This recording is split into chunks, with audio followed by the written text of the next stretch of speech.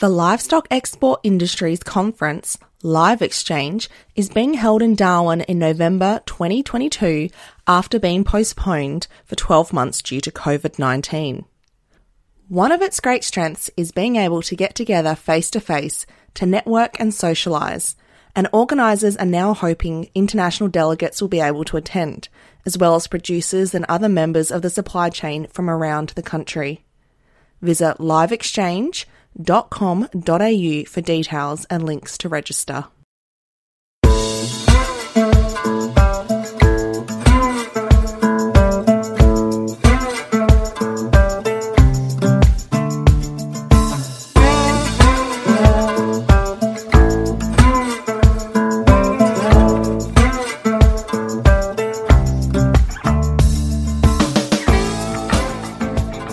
Listening to the Central Station podcast, where we bring you stories of what life in the outback is really like and why many wouldn't live anywhere else. So pull up a stump, pop the billy on, or crack a cold one as we talk to the men and women who call some of the most remote parts of Australia home. This podcast is brought to you by Ariat Australia, the perfect choice for tough jobs. Ariat boots and clothing work hard, look good, and are so comfortable there's never a need to slow down. Visit ariat.com.au today.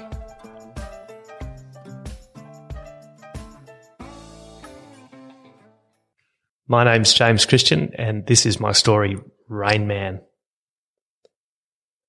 There's nothing more satisfying than having a property owner leave you in charge for a bit while they take off on holiday. And when they return, you can honestly report that nothing is broken or lost and that the livestock are healthy and fat, the dams are full, and the grass is growing because it rained. A mate of mine's been working hard over the last couple of years as a contract musterer across what is normally the dry parts of Australia, around Birdsville in Queensland, northern South Australia, and the southern reaches of the Northern Territory. And he's been establishing a reputation for himself as someone who can and will do what it takes. He's not the youngest in his family, but I hope to goodness he's not the smallest, because he's a bloody man mountain. Little by little, he's accumulated gear, and I think he's remembered every stock handling tip he's been given or shown since he could walk. He certainly practices good practice. The animals know who's in charge, and they understand what it is he wants them to do. If there's a breakdown in communications, it's put right swiftly and never in a cruel way. The ringers in his camp know what he expects of them too. Tasks are explained, lessons are taught, necessary equipment is provided, and spare parts are kept.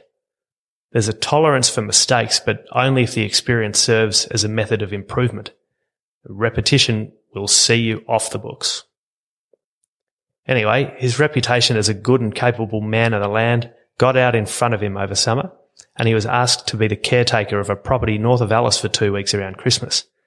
He was given a job list, simple enough tasks for someone as skilled as he is, and he had plenty of time to accomplish it. Basically, all he had to do was make sure the cattle didn't run away or out of water and ensure the joint didn't burn to the ground. A passing comment was made by the owner as they hopped into their wagon to drive away. If it rains enough, the swamp will fill up and feel free to take the boat out for a ski. No doubt there were some further comments muttered along the lines of, "It'll never rain, you probably can't get the boat going." Ever the hopeful chap, his priority job was obviously to get the 115 Yamaha horses going. Clean fuel, fresh oil, a battery full of sparks, and no worries, the boat's a goer. What's more, there's all the skiing gear you could want. Skis, wakeboards, biscuits, ropes, and a life jacket that fits anything from a kid to a sumo. All that had to happen next was rain. And rain it did. Approximately 250 mils of rain came down over 4 days in the Christmas period. The best part of the annual average, and maybe 5 times the total of the last 2 years. The swamp filled up and the clouds got burnt off by the sun. Locals wanted to know how much it rained over there, and went looking, cutting nice deep tracks into the roads that the Territory's contracting road crews salivate over. Grass and weeds poke their heads out of the mud in a way that hasn't been seen in the district for a while. Goannas pretended to be snapping handbags as they waded through puddles, Cattle became buffalo and top-knot pigeons played brolga. The big fella hit the phone. A lucky few of us got a call and some directions, and a few days later we headed out to go boating in Central Australia. What a time it was to go for a ski. The weather was perfect with a cloudless blue sky, no breeze, and about 30 degrees Celsius. Aside from the red dirt, you'd never know you were in the outback. Camp was made on the banks with an easy passage out to the middle, where there was an area about 3 times the size of the playing surface at the Melbourne Cricket Ground. The boat was slippery as a bar of soap and twice as quick to boot, and there was plenty of runway for the driver to get up and going, lull the people hanging off the rope into a sense of security, then whip them over the wake for a mouthful of abuse or water, depending on their skills and strength. I took the opportunity to stand at the edge of the swamp, holding a beer, listening to the serenity, breathing in the two-stroke, and considering how lucky I was to be there, entirely on the back of somebody else's hard work. It takes a bit to be left with keys to a place, but even more to make it rain. I hope they thanked him appropriately. Charles Darwin University's Agricultural and Rural Operations team focuses on North Australian production and business systems, offering current real-world knowledge and experience by delivering both full qualifications and industry-required short courses. Courses at the rural campus are designed to develop the skills required for work on a North Australian beef cattle property or in the top-end agricultural industry, while providing a sound knowledge base in the pastoral and/or agricultural industries. They have dedicated staff who specialise in workplace training and assessment and recognition of prior learning. They will come to you and they service some of the most remote areas in the Northern Territory. Find out more at cdu.edu.au.